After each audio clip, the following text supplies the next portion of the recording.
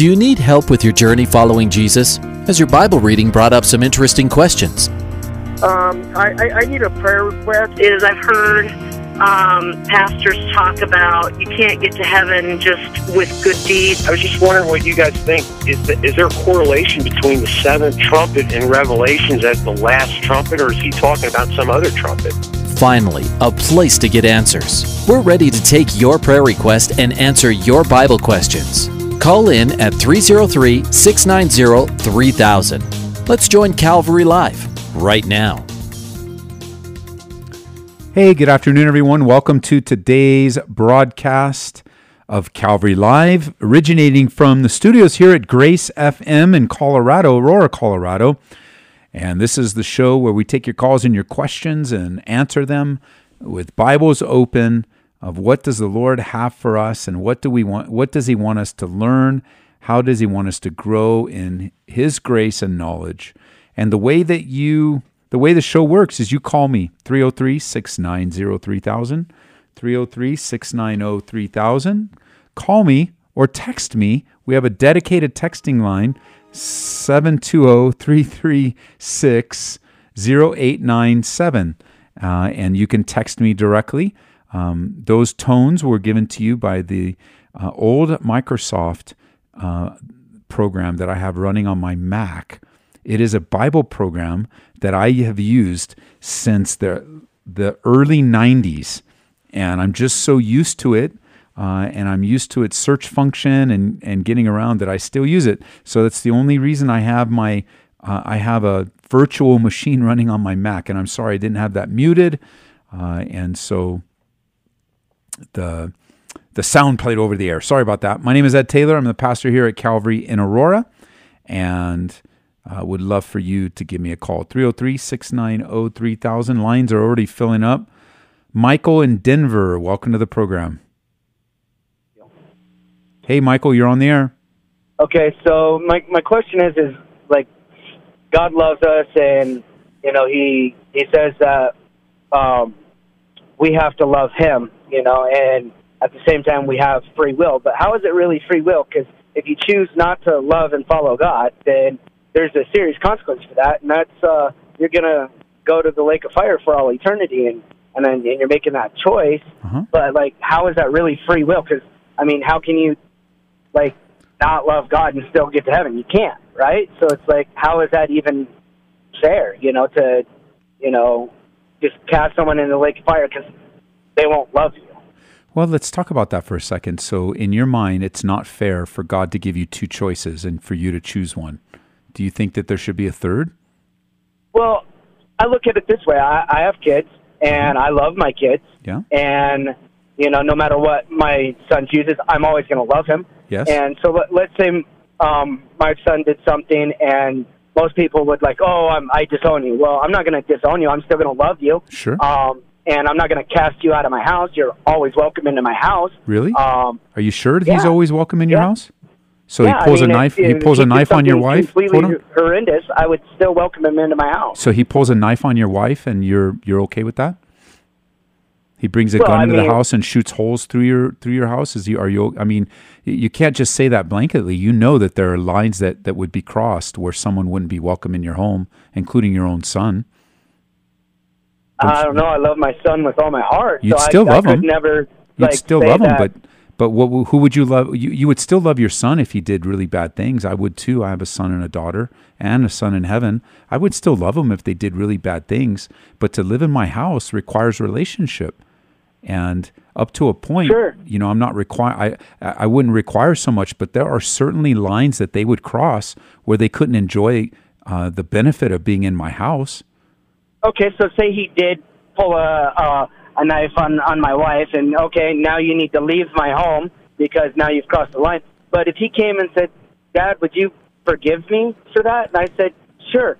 But that doesn't mean that, he necessarily has to love me in return. Well, he doesn't have to love me. He can hate me if he wants to. Yeah, but don't you think him coming back and asking you for your forgiveness, if it was genuine and not fake, is an act of loving you? I'm sorry, you cut out there.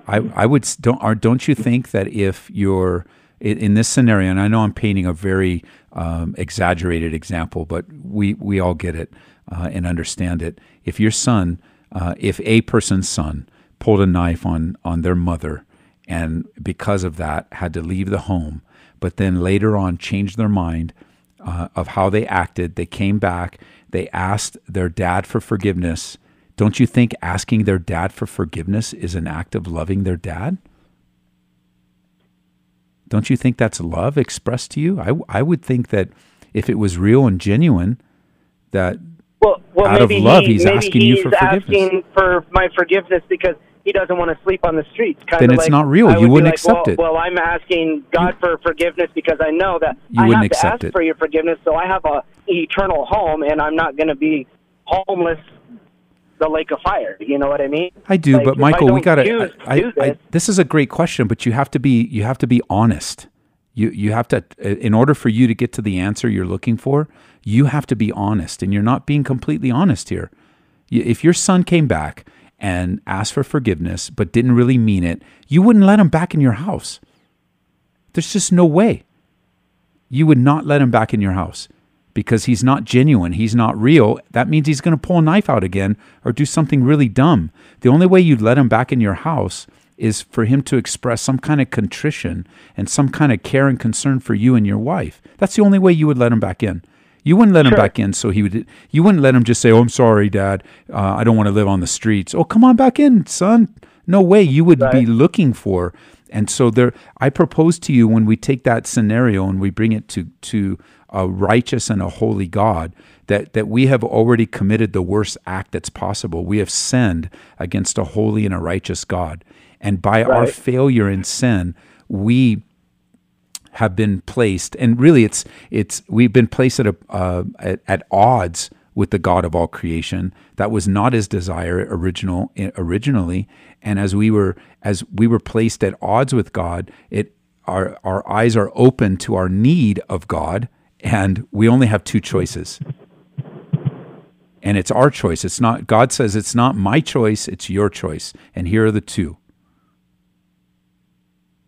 And I don't know. It seems like he just gets to control our every move and thought for all eternity. You know what I mean? Well, but think about that for a second. Are you saying with that statement, he gets to control our every thought and deed, and action throughout all eternity? Are you saying that you made this call to the radio station against your will? No, I did this on my own free will because I was curious. I believe in God. I love God with all my heart. But I'm only saying that for this. I just curious about it. But he's not controlling your every thought, and he's not controlling your every deed. You're making these choices free will. And so when it comes to loving God and all that he's presented to us, I mean, I would say put it this way, or at least in a different way. A person has to go out of their way to not love God. They have to go out of their way. They have to take great dramatic steps in order not to express a love for God. Because, I mean, who would not love a faithful, holy creator who gave us life, gave us breath, gave us creation, gave us so many other things that we can measure. On top of that, he gave the best of the best, his only begotten Son, who died a sinless death. So here we are talking about our sinful decisions when we think of the decision that a sinless man, God in human flesh, made for you and me, that he not only endured the beating before the cross, but he hung on a Roman cross. He died the death of a horrific criminal as an innocent man in order to place us in a position where we could receive the forgiveness of our sins. And it's a powerful thing to consider all that God has done for us, and then our response is still, I think you're controlling me, and we don't really have any choice. When in reality, God's made everything available for you and for me to not only express our love, but to enjoy his love. Well, yeah, there's choice. I understand there's choice. There's choice one. You can choose to accept that I did all this for you, or you can choose to deny me. And if you choose to deny me, you're like going into the lake of fire, like the eternal punishment. Like that just doesn't seem fair for some reason. I don't know. Well, I understand. I do understand a little bit of what you're saying in the sense of in our human understanding, seeing eternal punishment is hard to comprehend. So I can appreciate that in your life where you're expressing it doesn't seem fair. But when the focus is on man, things seem unfair. But when the focus is on God, the Creator, who has done everything on our behalf, I mean, it's more than fair. Because that's what we deserve immediately. We don't even deserve the choice, and God gives us the choice. We don't even deserve because of our actions. We were placed immediately at odds with God, and so. But how is it even fair? He could have ended this a long time ago, and just recreated us to, like he did the angels. Well, he didn't recreate the angels. Angels aren't recreated. They were created once, and they were given. It appears from the scriptures they were given one chance, and more chances than you and I have been given. Less chances than you and I have been given. We've been given multiple chances until our last breath. And so the question doesn't really needs to be phrased in this way. Why is it fair that Jesus Christ dies on your behalf or anyone's behalf, and they still deny him? Why is that fair? How are we supposed to even know that this guy was even there? I mean, that he was, actually God, and versus the angels knew because they were created, and bam, there was God, and they were in heaven. We were created, and we were created and born in. And it's all on blindness and stuff that we don't see. And is that really my mind talking to me, or is that God? Here's a better question. Why is it fair that you're even alive? Why do you deserve life? What did you do to earn life from God? What did you do to earn even the life that you're living today? What did you deserve to you and I in the time that we've talked now for about 10 minutes, all the breaths that we've been given and all the heartbeats we've been given? As you start to drill down the question of fairness, we have been given the benefit, not God.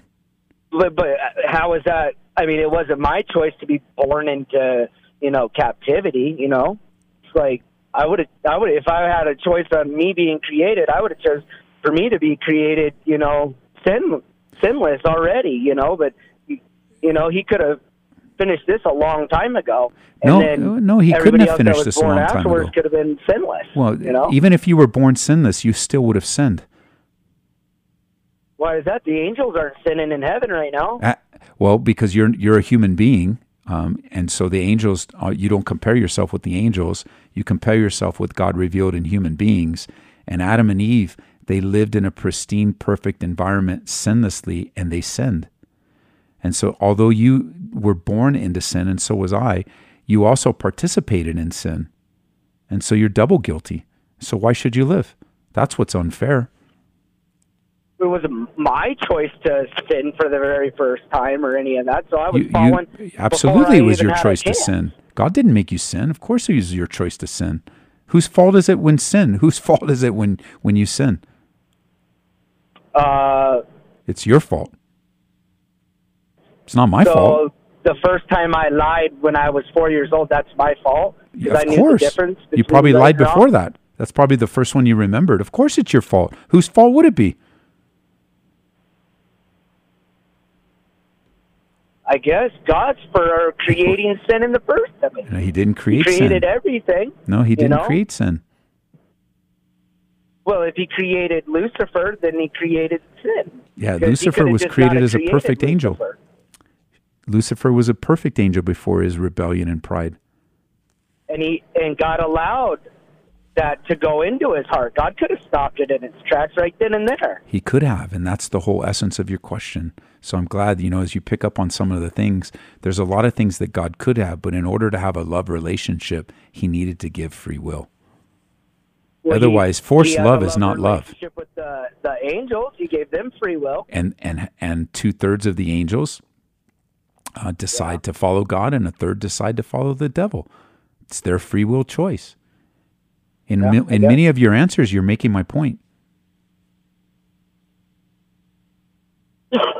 All right. I don't know. Can I ask you a question that now set this discussion aside? Sure. Is there like a deep, painful issue in your life that you're dealing with right now? Are these questions coming from a point of not understanding some serious pain that you've recently experienced? Is it more than just a mental exercise for you? It's more. It's kind of a mental exercise. I mean, I love God. And yeah, there's pain in my life. There's pain in my life every day. That's just life, you know.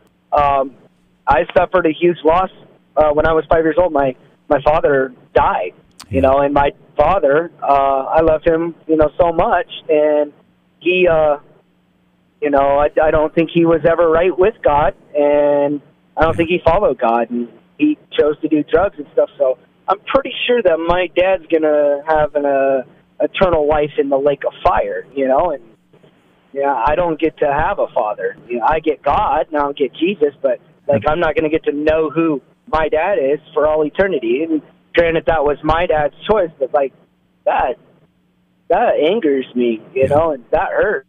Have you ever gone? Like, can I pray every day? Hey, God, please don't let my dad go to hell. You know, he works outside of time, so he could be working on my dad right now as my dad's 10 years old, you know, because God works, he can hear my prayers now. He knows my prayers before I pray them. So, you know, he's outside of time. Well, it's better to believe, it's better, what you just described with your dad isn't true. The Bible says it's appointed once for a man to die and then the judgment. And so it's better to rely upon the faithfulness of God and the truthfulness of God when it comes to your dad. Because we don't know, even at 5 years old, we don't know the true condition of his heart when he died. We don't know where he was. We don't know what kind of condition he was under the drug abuse. And so it's better to look at it this way, the biblical way, and that is your dad faced a holy and a righteous judge, and your dad received what was due him from the decisions that he made. But we don't know all the decisions that he made. And so we can just trust that God is going to be fair with him, and that when you're in the presence of God, you will agree with the justice and the fairness of God. And God's not working on your dad now. Your dad has faced he has faced what eternity will look like for him. Well, sure, because now in the present, he's in my life, he's passed away. But I feel like if I can pray now, you know, because God already knew me before I existed, before he even laid the foundations of the earth, he knew I was going to have this conversation with you at this very moment. So he knows that if I pray right now, that I'm praying for my dad, as my dad is 10 years old. So he could be working on my dad because he knows what's in my heart. Yeah, that's not possible. That's not a biblical view. I don't want you to have a false hope. I want you to trust in the one true living God. He created it. Yeah, he didn't create what you just described. Your dad's not 10 years old anymore. Let me ask you this. Not. Let me ask you this. Have you ever gone through any type of help for your grief? No. Would you be open to that? Not really. Well, I want you to pray about that. Would you please add that to your prayers? Because I think that I can hear in your voice and some of the way that, you know, that the dialogue that we just had is, and even the pain you described with your dad, that God wants to, he's the God of all comfort. And, you know, this kind of trauma, especially as you face it at 5 years old and all these progressive years in your life, it has a way of really damaging our thinking and damaging our emotions. And the Bible says that God is the God of all comfort, and that God is the one that can heal, and God has a tremendous power to bring healing into your life. And you know, like in our church, and there's a lot of churches around town that hold something called grief share classes. And I know that they would be very beneficial to you in this stage of your life. Well, I mean, I've prayed on this just about every day of my life. I've taken it to God, you know, all the time. You know, take the hurt from me, and, you know, comfort me and everything else. It's still there. I don't know when he's going to heal it. Okay. I've tried to allow him. I've tried to just release it from me. Like, hello, my dad is gone, you know, and I don't know how to just let that go, you know, that he's dead and that I didn't get you know, I would never encourage you to let it go or move on. That's not but to work through the grief that you're feeling, to give some definitions and some context to the pain and the anger and all the emotions that you have, that is something that can happen on this side of eternity. I'm just asking you to add that piece. If you're in your daily prayers as you're praying every day, just add that piece and say, God, do you want me to go to grief share classes? And I'm pretty confident that God's answer would be yes to you. Okay, Michael, I got to go, my friend. Can I pray for you? All right. Sure. God, I do pray for my friend Michael here and just all that's surrounding his life and all this discussion, Lord, that it would be beneficial. It'd be beneficial for him and for those listening as they wrestle with the realities of life and the pain of life. And I pray for Michael in the depth of his pain and the loss of his dad and just all these years, year after year, and even day after day praying and still kind of being in the same place or sometimes even worse. God, I pray that you would be experienced by my friend Michael as the God of all comfort, and that he'd receive in a very real way the comfort that you have to give to him and the healing of this very traumatic event. In Jesus' name, amen. Okay, Amen. bro. Thanks for calling, man. Bye. Bye-bye. 303-690-3000. Dawn in Aurora, welcome to the program. Hi, Pastor Ed. I wanted to say that I certainly appreciate the way you ministered to him, and I think a lot of people. I was not aware of the grief classes, but I think that's a tremendous idea, and I would like to request prayer for my brother Carlos. He's not a believer, and about 10 years ago, 10 or 11 years ago, his son was murdered. Mm. And, I thought maybe that would change his heart or soften his heart toward God. But I think his heart is a little softer, but he's still kind of sarcastic when it comes to Christian beliefs and so forth and so on. But I still believe that God can touch him. I also wanted to mention that somebody called in the other day and the call was dropped, but they were going to talk about numerology in the Bible. And, Jesus was in the desert for 40 days, and the Israelites were in the desert for 40 years, and so forth and so on. And I just wanted to say I think it's very dangerous to get too caught up in numerology in the Bible and to make it a priority in our lives and in our schedules and so forth. And yeah, I agree. what do I think, what do you think about that? Like anything, things can go overboard, that's for sure. But there are certainly patterns in the scripture with numbers being used. Yeah. And so, like 40 is the number of judgment. And you see that happen over and over again. But we can always take things to super duper extremes. And we want to be very, very careful with the extremes. Yeah, after a while, if we get too entrenched in it, it becomes superstition. Yes. And yes. I've been listening to you for a lot of years, and I really appreciate your ministry, and I appreciate the fact that Grace FM is on the air. I listen to it almost every day when I'm driving to and from work. And so if you could pray for my brother Carlos. Yeah, let's do that. That would be great. Father, we do pray for Carlos and the pain of his loss, Lord, and just knowing how difficult it is to experience loss, and how difficult it is to experience loss in a violent, traumatic crime, way of crime, God, and we know that trials can either cause us to bend our knees or bow or stiffen our knees or bow our knees, Lord. And they have a tendency, Lord, to challenge us and test us. And not everybody passed the test right away. And so we pray for Carlos, Lord. We pray for his eternal soul. And we pray, God, that you would comfort him in his loss, because it's probably hard for him to see anything right now and to sort it all out. And it's just easier to be angry and easier to be upset. And so help him, Lord, in Jesus' name. Amen.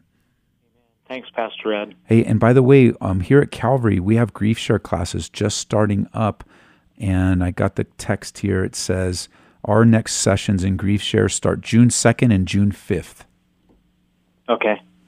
And the website for Grief Share, because it's an international ministry, it's called griefshare.org. Uh-huh. Good stuff. Good tool to give to someone, too.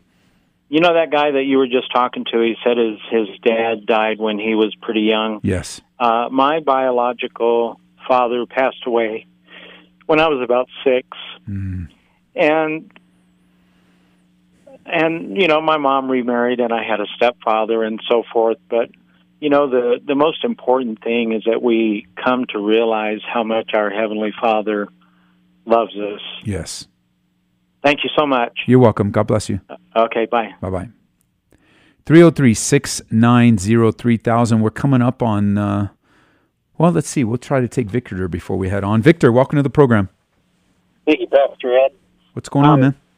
I just had a question about, praying for financial relief. I know that we're not supposed to be, people of worldly things, and that's probably the most common prayer that God gets is people trying to get out of financial burdens. But I just want to know, is it wrong to pray for relief from that?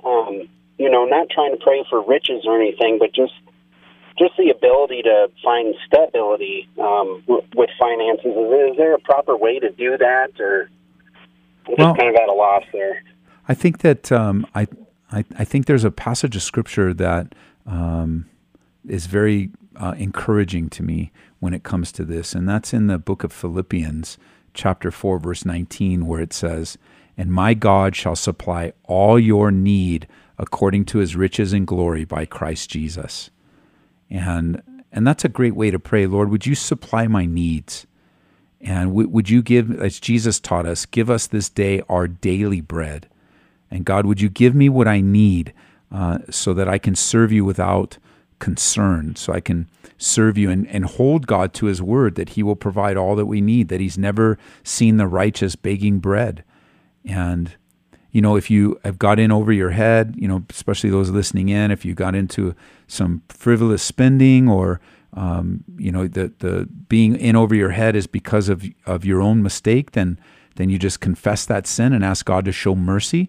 But if it's just the daily concerns of life and how hard it is with rents going up and wages not going up as fast and all of those things, then yeah, you can pray, God, would you supply all my needs?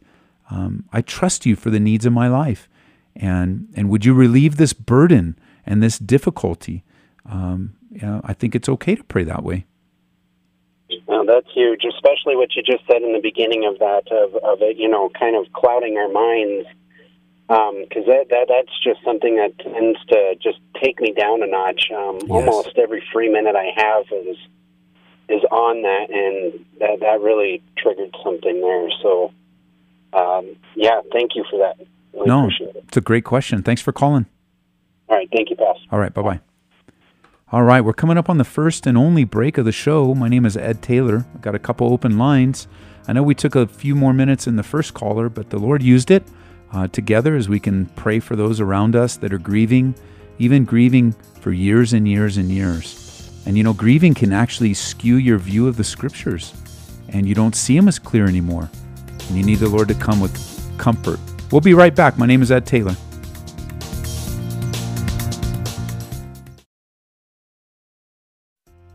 Welcome back to Calvary Live. Give us a call at 303-690-3000 or text us at 720-336-0897. Let's join Calvary Live right now. Hey, welcome back to today's program. My name is Ed Taylor. I'm pastor here at Calvary Chapel in Aurora, Colorado. Taking your calls and your questions. The number to dial is 303-690-3000. And you can text me, 720-336-0897. Those are the numbers to dial, to text. We have Bible study tonight. Got an update from our short-term mission team that went to Thailand. We would love to have you join us tonight. We're studying in the book of 2 Kings. And in our Wednesday night in a church that is a little bit larger, we're always looking for those ways to foster community and encourage one another in the Lord. And Wednesday nights is just one of those nights where we have communion every Wednesday night, we have worship every Wednesday night, we have prayer time every Wednesday night, and we have worship time it's just a neat thing. Somebody said recently that we are the largest small church that they've ever been to. And I thought, what a compliment, because the Lord has grown our fellowship over the years, and we're very grateful for that. But we haven't lost the love for one another and that just small ministry mindset of loving one another, serving one another, and being available to the Holy Spirit to minister to one another. It's just so wonderful. I thought that was a great compliment because, we don't really control how the church grows or doesn't grow. We only control our faithfulness to respond to the church that Jesus is building. The Bible says that Jesus is building his church. The Bible says that Jesus told us this, that he would build his church and the gates of hell will not prevail against it. Of course, that's the church we want to be a part of, the church that Jesus is building. And so we're grateful to be a part of it, and every Wednesday night. And on weekends, so on Wednesdays, we're studying 2 Kings. On the weekend, Saturday night, Sunday morning, we are studying the book of Hebrews verse by verse. And that's our approach. If you're not familiar with Calvary Chapel, our approach is to go through the Bible in a very relevant way, a way that will not only give you the what the text says, but what it means and what it means for you in application. And we go verse by verse. That's why if you have Bible questions, and I've already taught on that text, I'll just tell you, go listen to the Bible study because we go through verse by verse. And after I finish the book of Hebrews, Lord willing, that happens, then I would have now taught our church through the entire New Testament.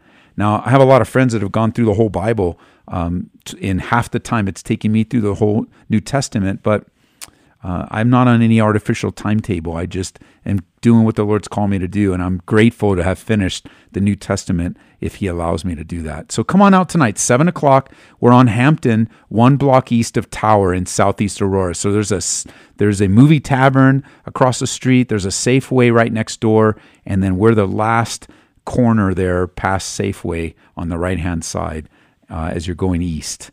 We'd love to serve you and love on you and teach the Bible and worship together and communion and all that. It's going to be great. All right, we're going to move on to Brenda. Brenda is calling from Denver. Welcome to the program. Thank you, Pastor Ed.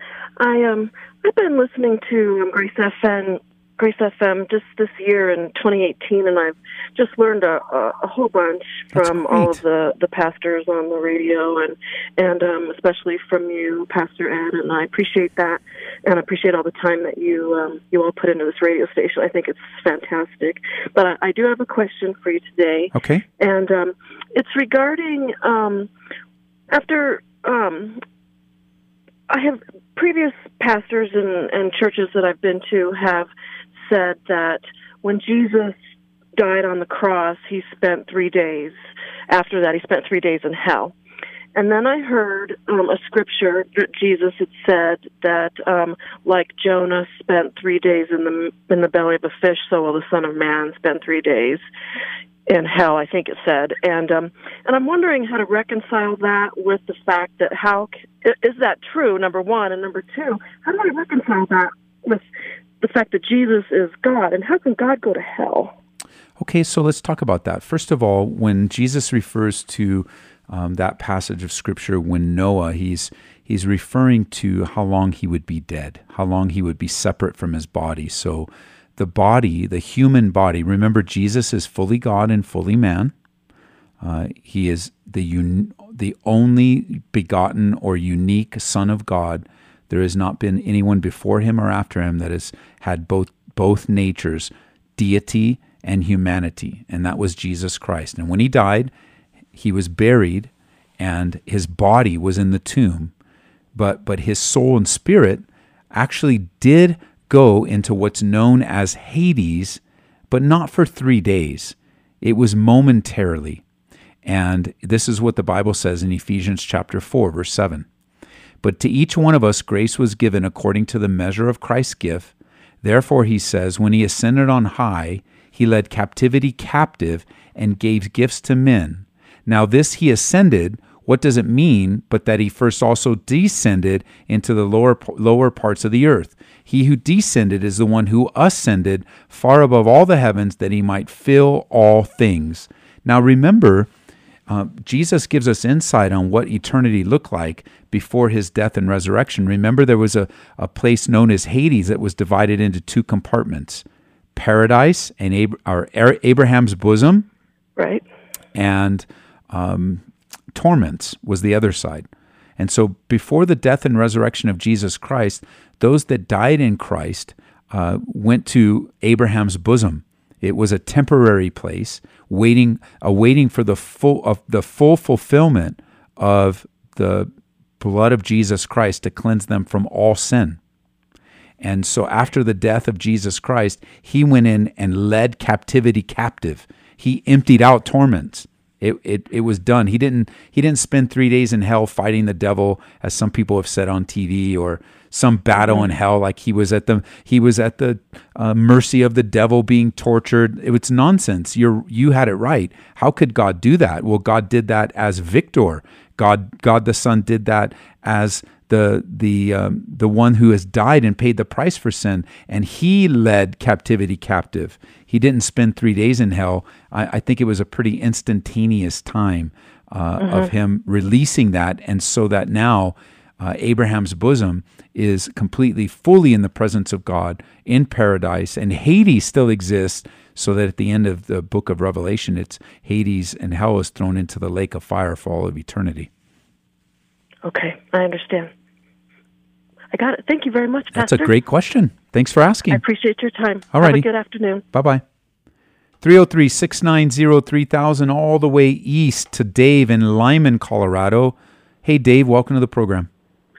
Hey, Pastor. Thanks for taking my call. You're welcome. I'm traveling across the wild prairie. So if I lose you, I'm sorry. Okay, no problem. But, my daughter's she's giving a message in Sterling tonight. She's a freshman at the NJC, and I'm trying to head up there so I can catch it, hopefully. But can you still hear me? I can, yes. Okay, just checking. Hey, I caught your program kind of on accident. I was scanning, and I heard you conversing with Michael, and my heart just really was kind of burdened for him. I felt like I had a similar situation. Obviously, I think I have dealt with it differently, but I hope he's listening, because when I was 13, my dad committed suicide. He was God in my life at that time, and I got saved when I was 19. I'm 42 now, but I have a real big, because of that, I'm super passionate about prevention, depression, stuff like that. But I wasn't always. I was really angry with him for a long time, and yes, and my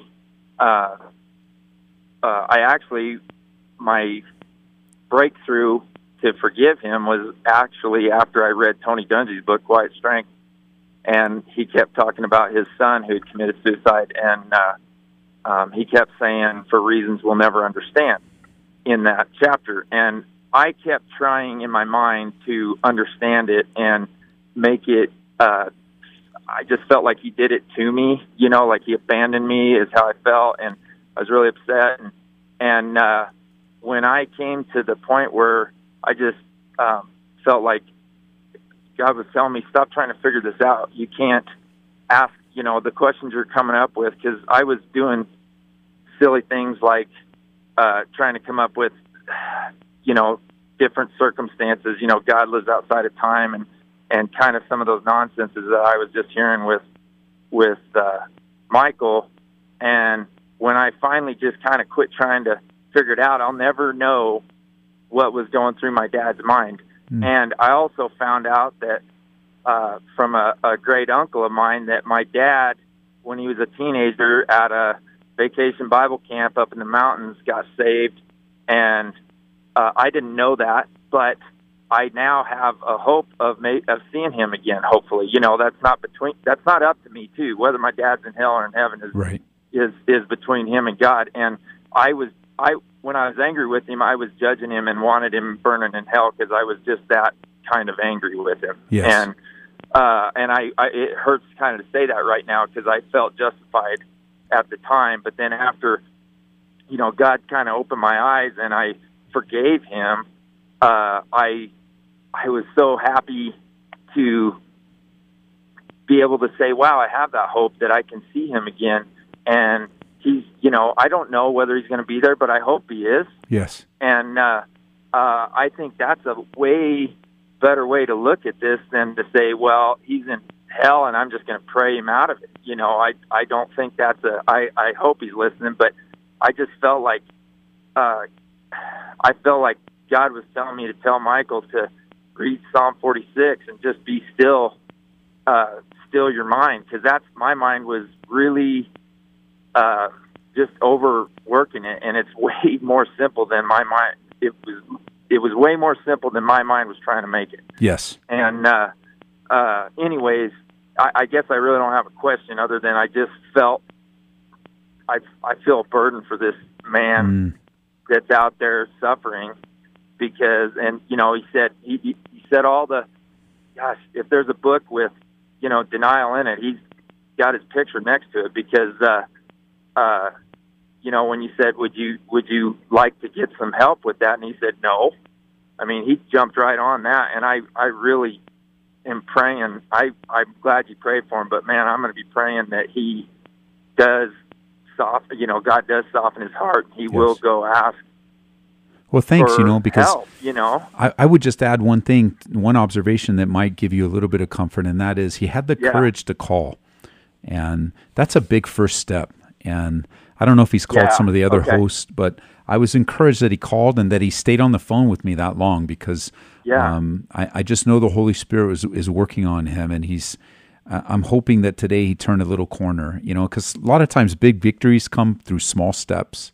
And well, thank you for that, because I was feeling a little overburdened, I think, and man, I felt like I had to talk to him right now. And, well, don't lose that. Don't lose that. Okay. That's that passionate love that God's put in your heart. That's how He made you. So, man, don't lose that. We need more in the body, just like you, bro. Well, I appreciate that. But I want Michael to know that. Gosh, I just don't want him to be hurting so much. When I forgave my dad, I did not realize how heavy of a burden I was carrying with me until I got rid of it. Yes. I felt like 10,000 pounds lighter. And I was probably 28 when that happened, And anyways, it's just I think forgiveness was the gap between between me and my anger and things like that. But I just know that if Michael I think if he just kind of stops trying to figure everything out in his mind with all, it's not as, just let it be simple. Don't let it be so complicated in your mind, and just sit back, let God do God, and let you just observe and just take in His blessings, because we don't have to we don't have to figure it out, and we don't have to know. That's a good word. Thanks for calling. Whatever, Enjoy your time with your daughter tonight. Okay, thank you. Sorry to be so long-winded. No, you're good, man. I appreciate you very much. Thanks, man. Bye-bye. All right, Pastor, bye. 303-690-3000. Wow, we have open lines. This is your time. If very rarely on our Wednesday broadcast do we have open lines. So come on and take the open line. 303-690-3000 is the number. Here's a text question. Someone told me the Bible says we are gods, little g. Where does it say that, and how do I witness to someone who thinks that? The Bible does not say that we are gods, little g. There are those that believe that. There is a scripture in the Psalms that was talking about calling judges gods, and it was not that they were gods to be worshipped or gods of any import, but it was a comparison that judges have the authority like gods. So most likely the person that's telling you that has been taught the Bible incorrectly. And how do you witness to that? Someone who thinks that? You ask them to open up their Bibles and show you where, number one, we are referred to as gods, human beings, and number two, where we are ask them what that means to them, and then begin to ask them what the character and nature of the one true God is, and how we are not to be worshipped as gods, little g, but we're to worship the one true God. And so I would put it back on them to show you. And then our producers got it for me. It's Psalm 82, but it's not a reference in context putting us on the level of God, capital G. It's a reference to the authority that was given to them. 303-690-3000 is the number. We're going to go to Stuart in Thornton, Colorado. Stuart, welcome to the program. Hey, Stuart. Hey, Stuart. You're on the air, man. It's Victor. Yeah, can you hear me? Oh, I'm sorry, Victor. Well, I can hear you. Oh, okay, good.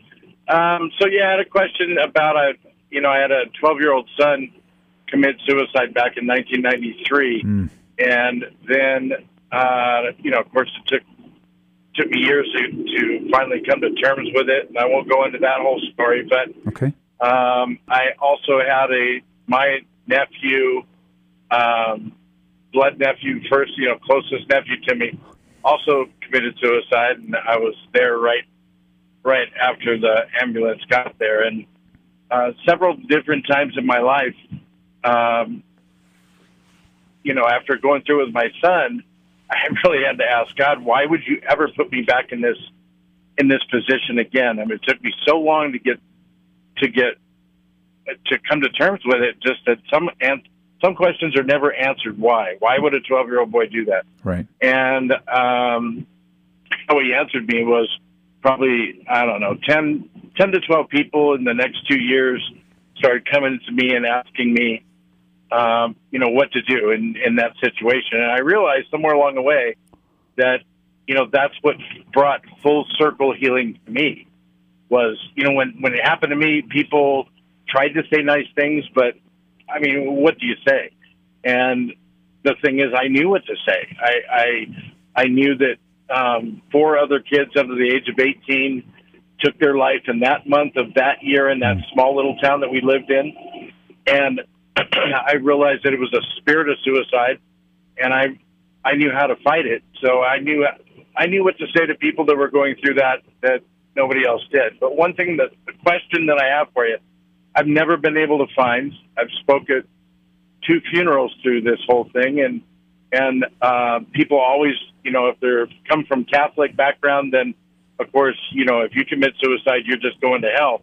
And I always tell people, nowhere in the Bible does it say that if you commit suicide, you're going to hell. The only thing you can maybe make that case is destroying the body, which is the temple of Christ. But nobody knows what was going through his mind, either at 12 years old, I mean, for God's sake, 12 years old, but even an 18-year-old kid or anybody else. Nobody knows the pain they're going through, and who knows what they said right before that. So that's kind of what I've been telling people. And so my question to you is, do you know any different than what I just said? I mean, do you know anything different than that, or kind of what's your view? Well, let me address a couple things. First of all, I agree with you on your reading of the scriptures that suicide is not the unforgivable sin. Yeah. It's a horrible place to be. Folks that commit suicide are usually not in their right mind.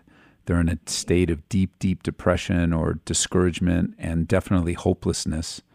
And I'm grateful that none of us are judged by our last act on earth, because there are a lot of ways to make sin your last act on earth before you die. And I'm grateful that the blood of Jesus Christ even covers our last act on earth, even if it's sin. And so I would agree with you. I want to speak to those that might be considering suicide. Just because it's not the unforgivable sin doesn't mean it's a viable option. If you're suicidal right now, or you're just wrestling with hopelessness and you're in a deep place of darkness, please ask for help. because things can get better, and you can come out of the pit and the darkness that you're facing, and it's not the solution. Suicide has been called a temporary or a permanent solution to a temporary problem. Yeah. And we don't want that. We want to choose life, and even in the difficulty, things can get better. But the thing that you shared that I would not agree with is I don't believe there's a spirit of suicide. Really? I don't believe the Bible teaches that there are spirits of suicide. There can be a darkness upon a particular area. There can be a spiritual oppression. But if what you meant by a spirit of suicide is like there's a specific entity, some demonic entity is suicide, I just don't really see that in the scriptures. But I would say that how I would describe what you observed, I wouldn't describe it as a spirit of suicide. I would describe it as a spiritual oppression and a demonic attack. But I don't think demons are isolated to one particular sin, or demons are isolated to one particular area, even though they do work overtime in the schemings of the devil. But that's really not that important of a thing as it is to speak about life and the importance of people choosing life. Well, yeah, and my point was more that the demonic attack, so we from agree. Daniel, where the angel had to fight through the prince of of Persia it took him 3 weeks to fight through it.